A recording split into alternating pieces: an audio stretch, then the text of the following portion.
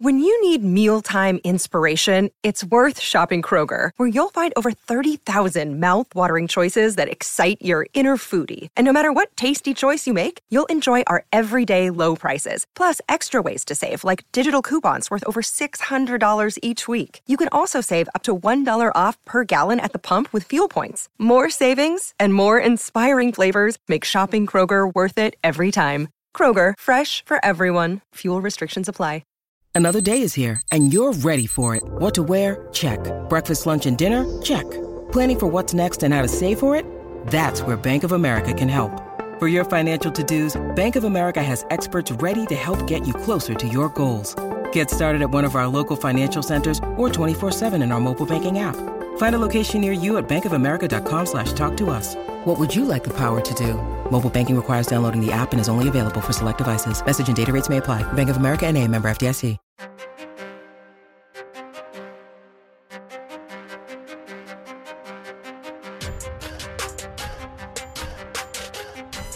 Welcome into the A-List podcast. I'm Kwani A. Lunis, joined by A. Sherrod Blakely. And of course, this podcast is brought to you by BetOnline AG. Make sure to check them out if you haven't done so already. Sherrod, we are still talking about coaching candidates for the Boston Celtics. Who do you think is inching towards the finish line? Oh, no one. No one is inching towards the finish. I think the Celtics, they're still sorting out who they want to target, who makes the most sense. But the thing that we have to keep in mind is that it's not just the Celtics and a field of candidates. It's the Celtics, it's Portland, it's Orlando, it's all these other teams that are starting to enter the competition because they have openings as well. And so the Celtics really have to fine-tune who they want and really be, I think, more aggressive and proactive in their search and figure out as soon as they can who they want and make a pull. Don't wait around for others for folks to go through the whole process. If you interview someone and you're feeling good about that person, you need to strike when the coals are hot. My biggest concern is that they won't, and that they'll wind up getting someone that wasn't their top choice. And again, we've seen many instances where that number one choice isn't the one you wanted with, and it turns out pretty good. But I would think in this case, if you're Brad Stevens and this is your first major move in the new role that you're in, that you want to get the person that you wanted above all others, not the person that you had to settle for. Yeah. And I think the thing that makes this race I call it a race because, as you mentioned, there are two other teams that are looking for a head coach at the moment. And a lot of talk has been surrounding the very qualified women that are being considered for these jobs. And if anything, if the Celtics want to be the first again to do so, not that they should rush solely to be the first, but if they do intend on hiring someone that would make NBA history, that is all the more reason to maybe expedite the process and still make sure that you're getting a very highly qualified candidate.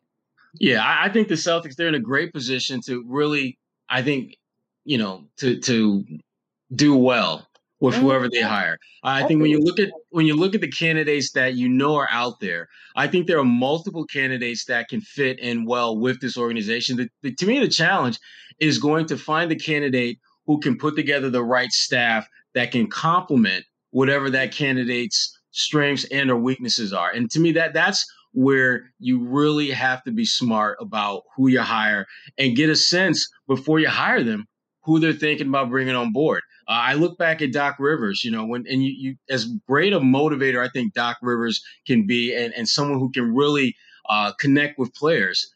He needed a absolute maniacal tactician on his bench, and he got that in Tom Thibodeau. And we all knew pretty early on that Thibodeau was not going to be an assistant for very long because he was very good at a very specific part of the game to the point where you knew at some point someone would want him to lead their organization. And whoever the Celtics bring in for a coach, they can't be intimidated or by having strong assistants.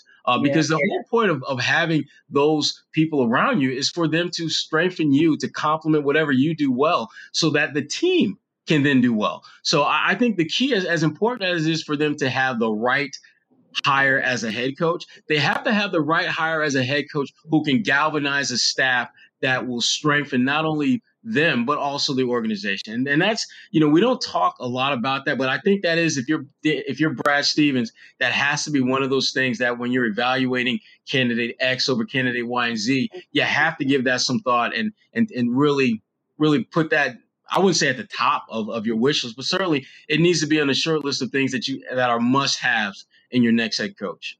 Yeah, that is something very important to highlight, because whether you want to admit it or not, a lot of times a head coach is the face of the coaching staff, but there are, like you said, supplemental pieces around him that have specialties, hopefully within the game, that they can help their players succeed. I mean, you look at Patriots NFL overall rosters, right. They literally specify special teams coach, wide receiver coach, quarterback coach. Yes, the NBA doesn't necessarily do that, but the NBA does have coaches that are assisting in those specific areas when it comes to the game of basketball. So that's a really good point to highlight.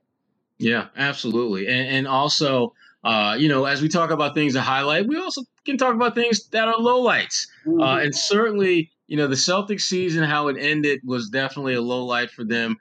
Adding insult to injury was our good friend Kyrie Irving. As folks remember with the stomping on Lucky's mug, the logo, and then Kyrie suffering an ankle sprain, the same foot that stomped on the logo. Our good friend, I can't even call him a good friend, Big Baby. We need to bring him on. Can we bring him on? Yeah. Oh gosh, we need to get FCC approval on that one, because there'll be some F-bomb. Producer Abu will have a lot of to edit, so we're gonna be. Yeah. No, but Big Baby, he talked about how it was payback and for stepping on Lucky. I wouldn't go that far. I don't think it was that deep. But what's your take on just Kyrie and the karma, if you will, of what he did and where he's at now, where he's not going to play in Game 5, and there's some talk that he may not be back for the series for Brooklyn. So what's your take on just all that has transpired with Kyrie? I find it very unfortunate that it did happen that way, and it does happen to be the foot that he stomped over Lucky on. But as you know, with the NBA, we never want to see any injuries. In addition to that, the fact that we want players to stay healthy is the fact that now we're looking at the Nets and they're down one of their star players, and that just makes the series a little more competitive, I guess, so to speak, where we're now curious as to whether or not the Nets can really seal this out, or if Kyrie's loss will be something that is noticeable on the floor for them. Yeah, well, the one thing, and I was talking with someone about this actually earlier today. If you think about Kevin Durant's career, he's been in the league for about 14 years. And take away his first year in the league when he was a rookie, but every other year since then, he's played with at least one first ballot future Hall of Famer. And that's not taking anything away from him. He's an amazing player, and he'll finish his career as one of the greatest scorers, if not the greatest pure scorer this league has ever seen.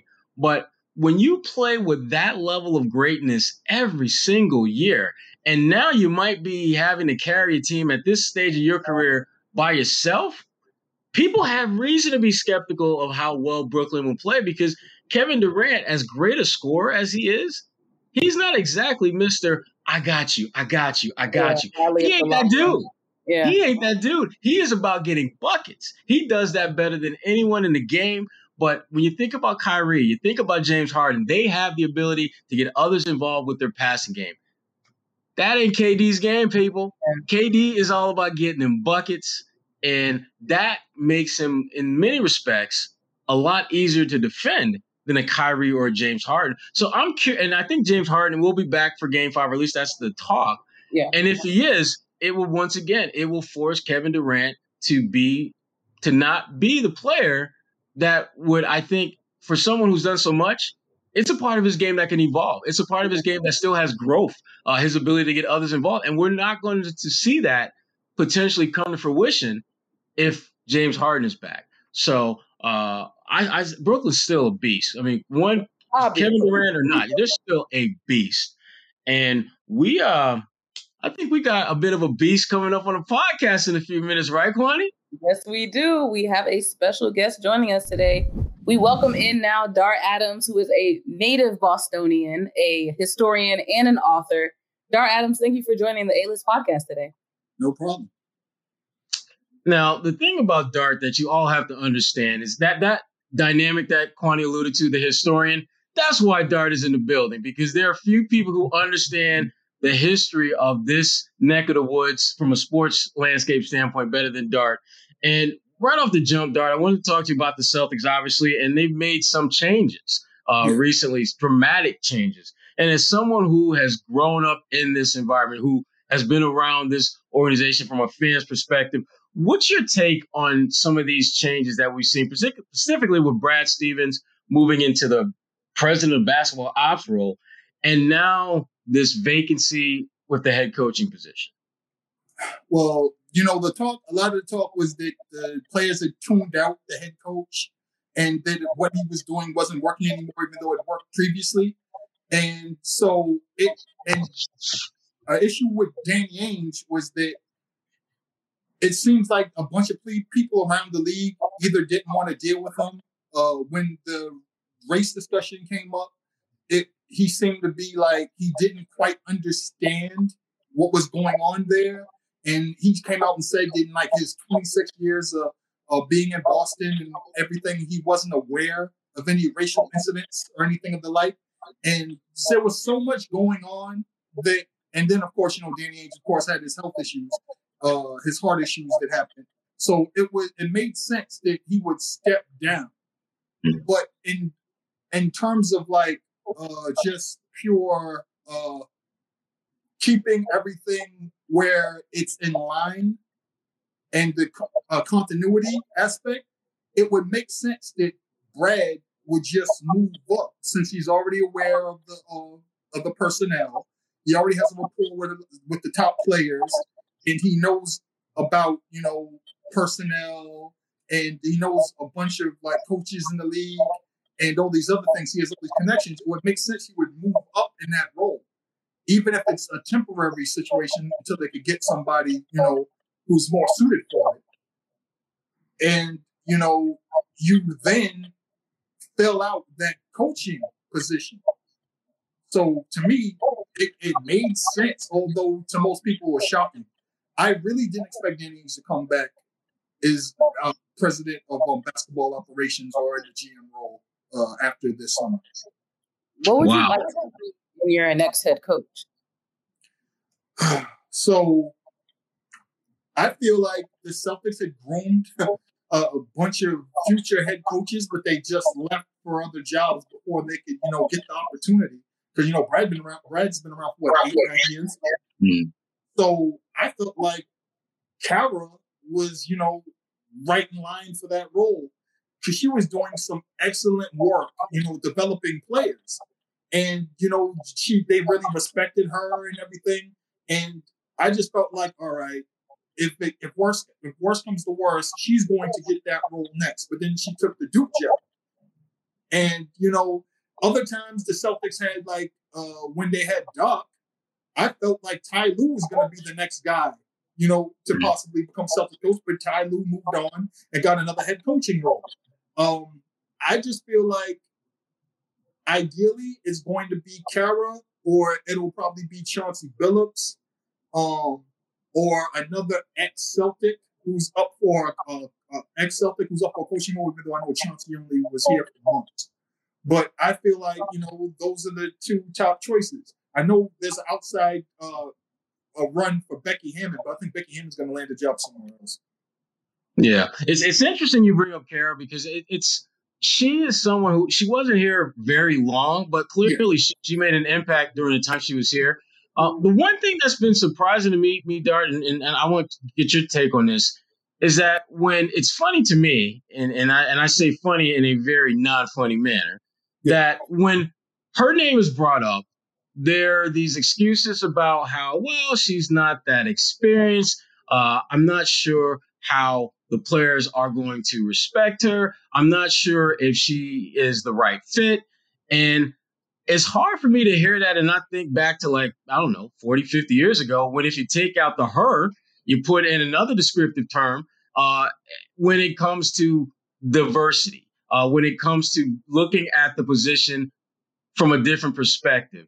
I'm just curious. I mean, do you see parallels between maybe some of the issues that when integration was being talked about in the NBA years ago, before you and I were both born, well before we were born, but we know the history. are there parallels between that period of time and what we're seeing now, where more and more women are being not just this kind of wild cockamamie idea that they may be coached, but that there's actual traction for them to potentially become an NBA head coach? Absolutely. Also, it's ridiculous to say that Kara Lawson doesn't have experience. I'm 45 years old young, and I'm very familiar with Kara Lawson and her background, coming up from being a player, doing color analysis, working directly with like player development, doing camps, things of that nature, and then ending up in the coaching ranks. And, you know, her job was specifically player development and getting people right. And I saw how players were improving in real time when she was working with them. And it wasn't like she was working with people who had no idea who she was. Everybody knows Kara Lawson's body of work. It's the same way that people were familiar with Becky Hammon. We knew who Becky Hammon was back when she was a rookie playing in the WNBA for the New York Liberty, when she didn't get that much clock, right? Coming out of a small school. And it's the same thing with Sue Bird. When Sue Bird had her position with, I believe it was the Seattle Supersonics or another job. And I remember Kevin Garnett even did a piece with her talking about her role in the NBA franchise and learning the ropes and everything else. But everybody's familiar with this woman and what she can do and what she can't do. There's a reason she got that job in the first place. And, you know, when you see what she did in just a short time, she was a shining star. You had her and Allison Feaster both in the same franchise, right? Doing amazing things. I just felt like anybody who talks about she doesn't have the experience or she doesn't have it or it's too soon, they're being facetious or they just don't know what they're talking about. It's ridiculous to even say that. If anything, she's overqualified. Yes. That's the issue with find the right person Twitter. That's just do the research. Players responded to her for a reason. Yeah. She's been there and done that. Mm-hmm. Yeah. Well, the thing that I find is that whenever I hear people kind of braise those points, if you would even want to call them that, is that it reminds me that we are still in a time where people have yet to embrace being comfortable with being uncomfortable. It challenges their notions of what's supposed to be. And I think most of us like being challenged, but some of us like status quo to trump being challenged. Yes, that's exactly. Yeah, I've phrased it that way for a reason. And I love the fact that we're able to have these conversations about a Becky Hammon, about a Kara Lawson, and we don't have to reach for receipts to justify why we're having a conversation. Exactly. I think trolls will be trolls at the end of the day, so we just have to ignore them at this point. Trolls have their purpose in life, as we know. And for us at the A-List Podcast, we have our supporters. Biggest among them. Exactly. Biggest one among them is betonline.ag, which is the fastest and easiest way to bet on all your sports action. Baseball, as we all know, is in full swing, and you can track it all on betonline.ag. It gets you all the latest news, odds, and information for all your sporting needs. Real-time updated odds and props on anything and everything. It has you covered. Before your next pitch, head over to BetOnline. Get your 50% welcome bonus on your first deposit. BetOnline, your online sportsbook expert. Don't forget that 50% welcome bonus with the promo code CLNS50. BetOnline, your online sportsbook expert. Now, Dart, I want to just jump back a little bit and look at and talk a little bit about when the Celtics were in the bubble. And we saw from afar just a different level of energy when it came to social justice issues and talk of systemic change and things of that nature. And here in Boston, as you know, Jaylen Brown was one of the more outspoken folks leading that charge. It doesn't seem to be the same once they left the bubble. And I'm just curious, as we move forward in what seems to be this period of racial reckoning and more conversations along those lines, do you think the noise that players made in the bubble will continue to get quieter, or will we just see this renaissance or resurge where it's becomes more of a talking point and something that's more talked about? I don't think that after the bubble or even before the bubble, if you go back to the I Can't Breathe era with LeBron and everything else, and when you see what the WNBA did, when they stepped everything up, if you saw the WNBA documentary, that amazing documentary that they just recently did, I don't think we're ever going to go back. If anything, I think the only reason why people didn't push as much this season as they did the previous season is because there was such a swift turnaround. There were the 72 games, and then there was the play-in that was added in later. Then there were all the games lost, the COVID tracing, or the COVID protocols. And I feel like maybe those specific things were part of the reason it was a 72-game season and it was condensed. I feel like those are the main reasons why maybe we didn't get back to what it was, because right before the bubble, we had Jalen speak up, we had Jason speak up, we had Enes Kanter, we had Marcus Smart, everybody going to rallies at a time when, COVID was at its peak still, and people were just going out with masks and marching and things of that nature. So I just feel like it was the nature of the particular season happening after a quick turnaround, and the Celtics not being very consistent and worrying about if Kemba's going to come back healthy, and then losing Marcus Smart and then like people being kind of indifferent about the Celtics after losing Tommy and everything else, they all were factors in why certain things didn't happen like it did in the bubble. Because you got to remember, man, the bubble was months after the season ended. So a lot of things had festered and a lot of things had happened. And so everything hit different at that time versus now, when it's like, all right, we're going to have to figure out how we're going to do a season and see what happens. So I feel like that was the main reason. But coming up, when things kind of stabilize, we're never going to go back to the way things were before. Yeah. Mm-hmm. It felt as though that because of that long layoff before the restart of last season in the bubble, it seemed that society had felt that, okay, this is the deal that we have to embrace. We're going to accept a lot of these social justice initiatives that they're talking about if we can get them back on the court plan. Yeah. And it seems as though that there was this trade-off, even though it wasn't obviously spelled out in those specific and stark terms. And now that we're moving more and more towards, it's not really a trade-off. These guys are going to play regardless of what is happening in society. That thirst, that hunger, that desire to put those issues front and center, it just doesn't feel, to your point, Dart, it doesn't feel like it's got that same energy, that same juice that it had before. And I'm not crazy about that, to be honest with you. I love the fact that I was watching these, extremely well-paid basketball players address a lot of issues that we talk about in the barbershop, we talk about in the beauty parlor, we talk about on the playgrounds.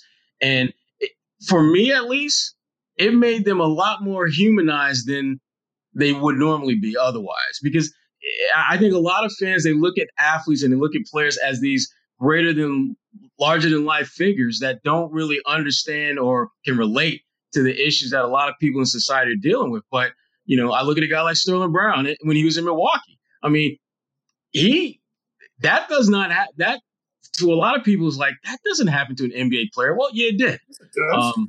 It happens probably more than people realize. And certainly I would say historically it's happened probably more than people want to embrace. Yeah. So.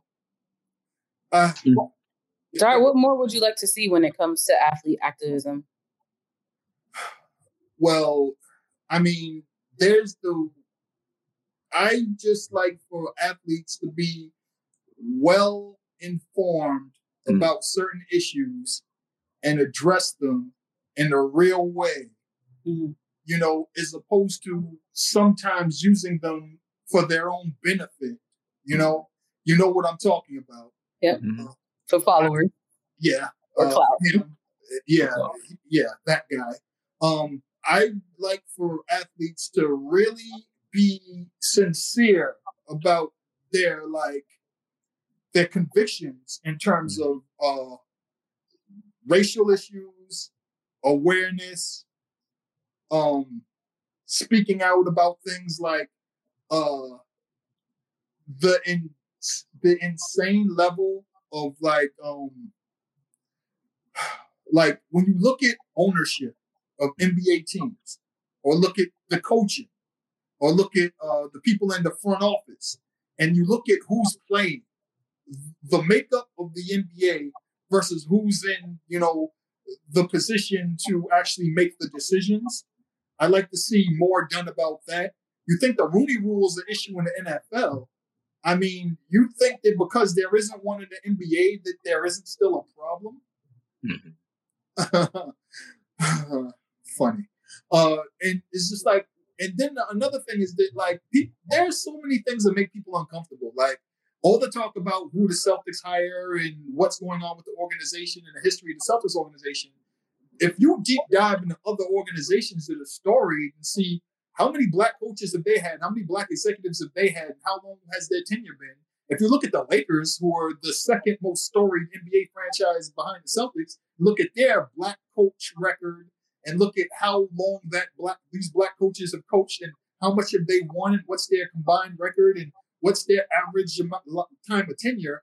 It gets ugly. And when you look at other teams in the league that have been around for a while, it's dirty. But, it's always an issue of pointing fingers here and there and not really looking at the real issues and losing sight of what, of what we're supposed to be fighting for. So I'd like for the players to really, really take this seriously and, be able to stand up to scrutiny when asked about certain things. That's why I love what Jalen does. Jalen is about this. Jalen can talk about these things and he's serious about it. And he's also brought up, he was like, I would like for people to do this and be serious about it and not just do it when it benefits them. And we all know who he was talking about. Yeah. He's very real like that. And having spent some time around, some of the people in his formative years coming up in high school and things like that. I mean, what we're seeing is authentic Jaylen Brown. Yes. It is, and to me, the authenticness comes through in the fact that it ain't just something that popped up 8 months ago. Mm-hmm. This is something that he's been building towards for a long time. One thing I wanted to talk to you about before we got out of here, because we still got some time, but I want to make sure we talk about this because it's one of the things that I know is near and dear to your heart. And if you are an NBA fan, you can't help but embrace this, and that is hip hop. It has an undeniable thread throughout the NBA culture and climate. And I'm just curious, just from your perspective, what does it mean that the NBA has embraced that culture? Because it's not a guarantee that just because your players are a part of that culture that you as a league, as an organization will. But it seems the NBA has really embraced that, particularly when you're watching games and they go and they're going in their different breaks and you listen to you listen to Crusher from like back in the day and you hear music that normally you didn't necessarily associate with a professional organization. But you find that in the NBA, though. Yeah, it took a while for that to happen. When you think about, again, I'm an old, so I think about the NBA on NBC era, right? Mm-hmm. And when the transformation happened from the late 80s to the early 90s. You look at those early 90s drafts, right?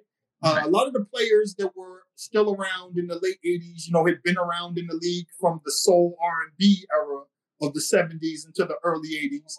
And again, it took a minute before the NBA really started to embrace it. So it started with like the early 90s with that new wave of players. We're coming on the 30-year anniversary of the 91 draft.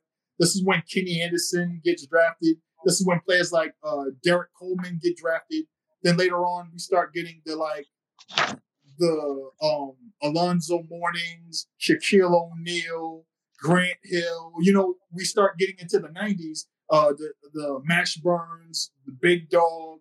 And then we get the Fab Five into the NBA. That's Jalen, that's Juwan Howard, and you got Chris Webber. And so the league is changing. And that's when the league start really embracing things. They start putting rap on the breaks and inside stuff, putting it to the highlights. They start NBA Entertainment, start putting out the NBA superstar tapes in the early 90s. and associating it with rap. And it just snowballed from there. It took a while for the NBA to really embrace it. Because again, when you look at guys like Isaiah Thomas, they grew up with soul R&B and funk. You know, Magic Johnson, soul R&B and funk. And so it took until the early 90s to now. And now when you watch, you look at the desk and who's reporting, you got Jalen, and the breaks are all playing music that, you know, Jalen used to play on his podcast, you know, or stuff that Stuart Scott used to reference when he was doing his ESPN show. I mean, when he was doing the highlights for ESPN. So, I mean, it took a while for it to happen. It took a while for that turnover to happen, you know, but when hip hop kind of hit number one on the Billboard charts back in 1991, it was an inevitability. Absolutely. And you wrote a book about the subject of hip hop. What is that book about, and how can people check it out? The Best Damn Hip Hop Writing, the Book of Dart. Yes. Yeah. So The Best Damn Hip Hop Writing, the Book of Dart is a book that's a whole bunch of essays that I wrote over a span of years, collected in one book. And, you know, it's an anthology, and it can be purchased anywhere books can be purchased. Amazon, Books A Million, any independent bookstore, Barnes and Noble. It's still in business? Yes. Oh, I thought they got shut down. I haven't seen it. You can download it for your Kindle if you want that too. Yes, that's what I do. You can get the Kindle, Kubo, any digital download you can. Yes, absolutely. So it's available everywhere. It's been doing well since it was dropped in back in October 2019. We're gonna coming up on the 2-year anniversary of its being released in October. Now the one thing, because I did cop a copy of it, and the one not a problem, bro. Trying to be educated when I bump on here. Now come on. No, but the one part in your book that I thought was really interesting, and I wanted to just there were a couple, actually quite a few things, but I'm just going to limit it to two. Where you started talking about how you and your mother bonded over the Celtics. I thought that was really interesting. Like, could you tell folks a little bit about just that bond that you guys were able to forge through the Celtics, and also I wanted you to share. There's a middle child story that. On a personal level, I want to hear about, because being a middle child, I want to know if we got some of the same reasons why we do what we do. But first, I wanted to hear about just your mom and just how you guys bonded over the Celtics. All right. So my mom came to Boston from Alabama, and at the time she came, it was the 60s. So she again came with. I already had family here. They were living in the South End, Lower Roxbury, through Roxbury, some of them in Orchard Park later. And so one of the things that really made her gravitate to the neighborhood in the city was that, you know, the Celtics were out in force. I'm talking about Bill Russell, who owned Slade's, which was right down the street. Satch Sanders had a spot called Satch's at the time. Sam Jones also lived in Roxbury and hung out and mentored some young people, including Jalen Rose's father, Jimmy Walker, who ended up becoming the number 1 pick in the draft in 1967, and another guy by the name of Willis Spider Bennett, 2 of the greatest players that Boston ever produced, and he mentored. But my mom was a huge Celtics fan, and that continued on until, you know, she had her kids. And one of the things we used to do is we used to turn on the Celtics game on TV, turn down the sound, go to, I think it was WBZ and Johnny Most, turn on Johnny Most, and we used to listen to the games. And the thing was that when someone was shooting free throws, my mom loved Cedric Maxwell, Cornbread, because, you know, he was a friend of hers and he used to always hang out in the neighborhood. Big fan of Robert Parrish, loved Larry and Kevin, loved Tiny Archibald, DJ. But if you walked in front of the TV while someone was shooting a free throw and they missed, it was your fault. And I'm like, how is it my fault that Robert Parrish missed a free throw when he's 2 miles away in the North End, Mom? Right? You know, I remember the 86 finals happened, and I remember Ralph Sampson was really irritated. He was always mad. And my mom leans over. She was like, that boy mad because he can't guard Kevin McHale. Kevin McHale kicking his ass. So like stuff like that. So like I really bonded with my mom over the Celtics. She would go to games and get mad when Antoine Walker shot a three instead of driving. A whole lot of stuff, man. So my love of the Celtics is like really a lot of it is attributed to being a little kid and my mom watching the games when I was a kid. Man, that's awesome. That's awesome. Talking smack. That's what I'm talking about. Mama's talking smack. That's what we need more in this world. For real. I don't think we need any more. Mama's talking smack. Oh, yeah. Oh, yeah. But the game time funny? Huh? That should be on the sidelines. He didn't give you his middle child story. Oh, so I started out as the baby in my family. Then my younger brother was born. And it's my older sister and 3 boys at the time. So I was the middle boy. But then, you know, my father's like, oh, yeah, you have another brother. So, all right, cool. And then more kids start being introduced. And it gets to the point where now I'm the absolute middle child. You know, so there's my big sister, my big brother, me, and then 3 more below me. So I'm the absolute middle child. So as my life went on, I went closer and closer and closer to the middle till now I'm the absolute middle. And yes, I believe that being a middle child really, really affected the way I see the world. They say in history, 2 things really affect the way you see the world. Birth order and, you know, when you were born. And when I look at like the time I was born in, where I was born, my birth order, being a INTJA, whole brained, I'm pretty much a Batman villain on paper. It's insane. I like that. I'm the oldest, so I can't relate to either of y'all. We know. Oh, we know. Now it's game time, though. Get us going, Kwani. What we got? All right. So the first game is called Pick and Roll. You pick someone and tell us why you're rolling with them. So I'll make a statement and you let me know who that person is. Sure. Your favorite Celtic who doesn't get enough respect is or was who? Dennis Johnson. Dennis Johnson. People look at Dennis Johnson and all they think about is like, how did he score? How did he shoot? Blah, blah, blah. That man was a defensive genius who used to lock up the toughest guard. He used to guard Magic Johnson. He used to guard anybody, and he did whatever was necessary to win. I learned one of my greatest lessons from Dennis Johnson when the Celtics, Larry Bird stole the ball. And when he stole the ball, what happens? Dennis Johnson cuts to the hole, catches the ball. And what he does is he goes immediately into a reverse layup so that the ball hits the backboard so it can't be blocked. And if it does get blocked, it's an automatic goaltend. And he uses his shoulder to defend against Joe Dumars or anybody coming after him. The ball hits the backboard, goes in. And then after it goes in, what does he do? He guards the inbounder until they call a timeout. I learned so many life lessons from Dennis Johnson. The man played an entire season with a broken wrist and still made all defense second team. Dennis Johnson. Number 3, DJ, rest in peace. That's a good one. I like that one. Yeah. And the second question is, well, for you, it's my Boston, Mount Rushmore includes these 4 athletes. Obviously, Bill Russell.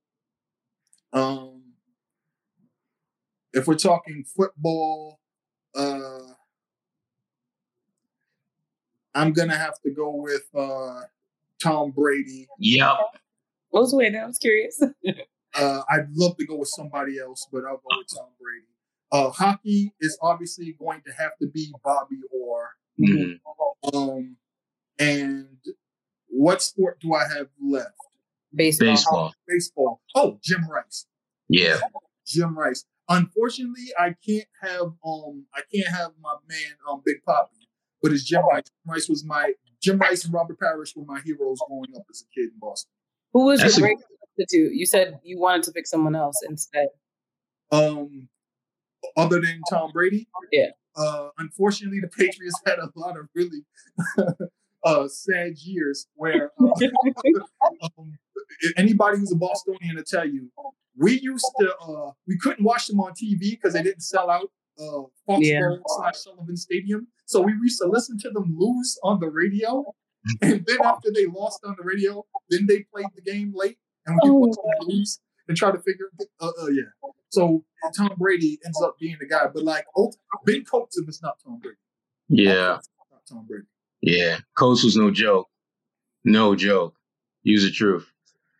But Tom and them rings, though, man, it's hard. It's just hard to go against. It really is. When Drew Bledsoe is throwing at you in triple covered and you catch the ball, forces Ben Coates was one of the best players in the early Madden games. You know, it actually got us props playing.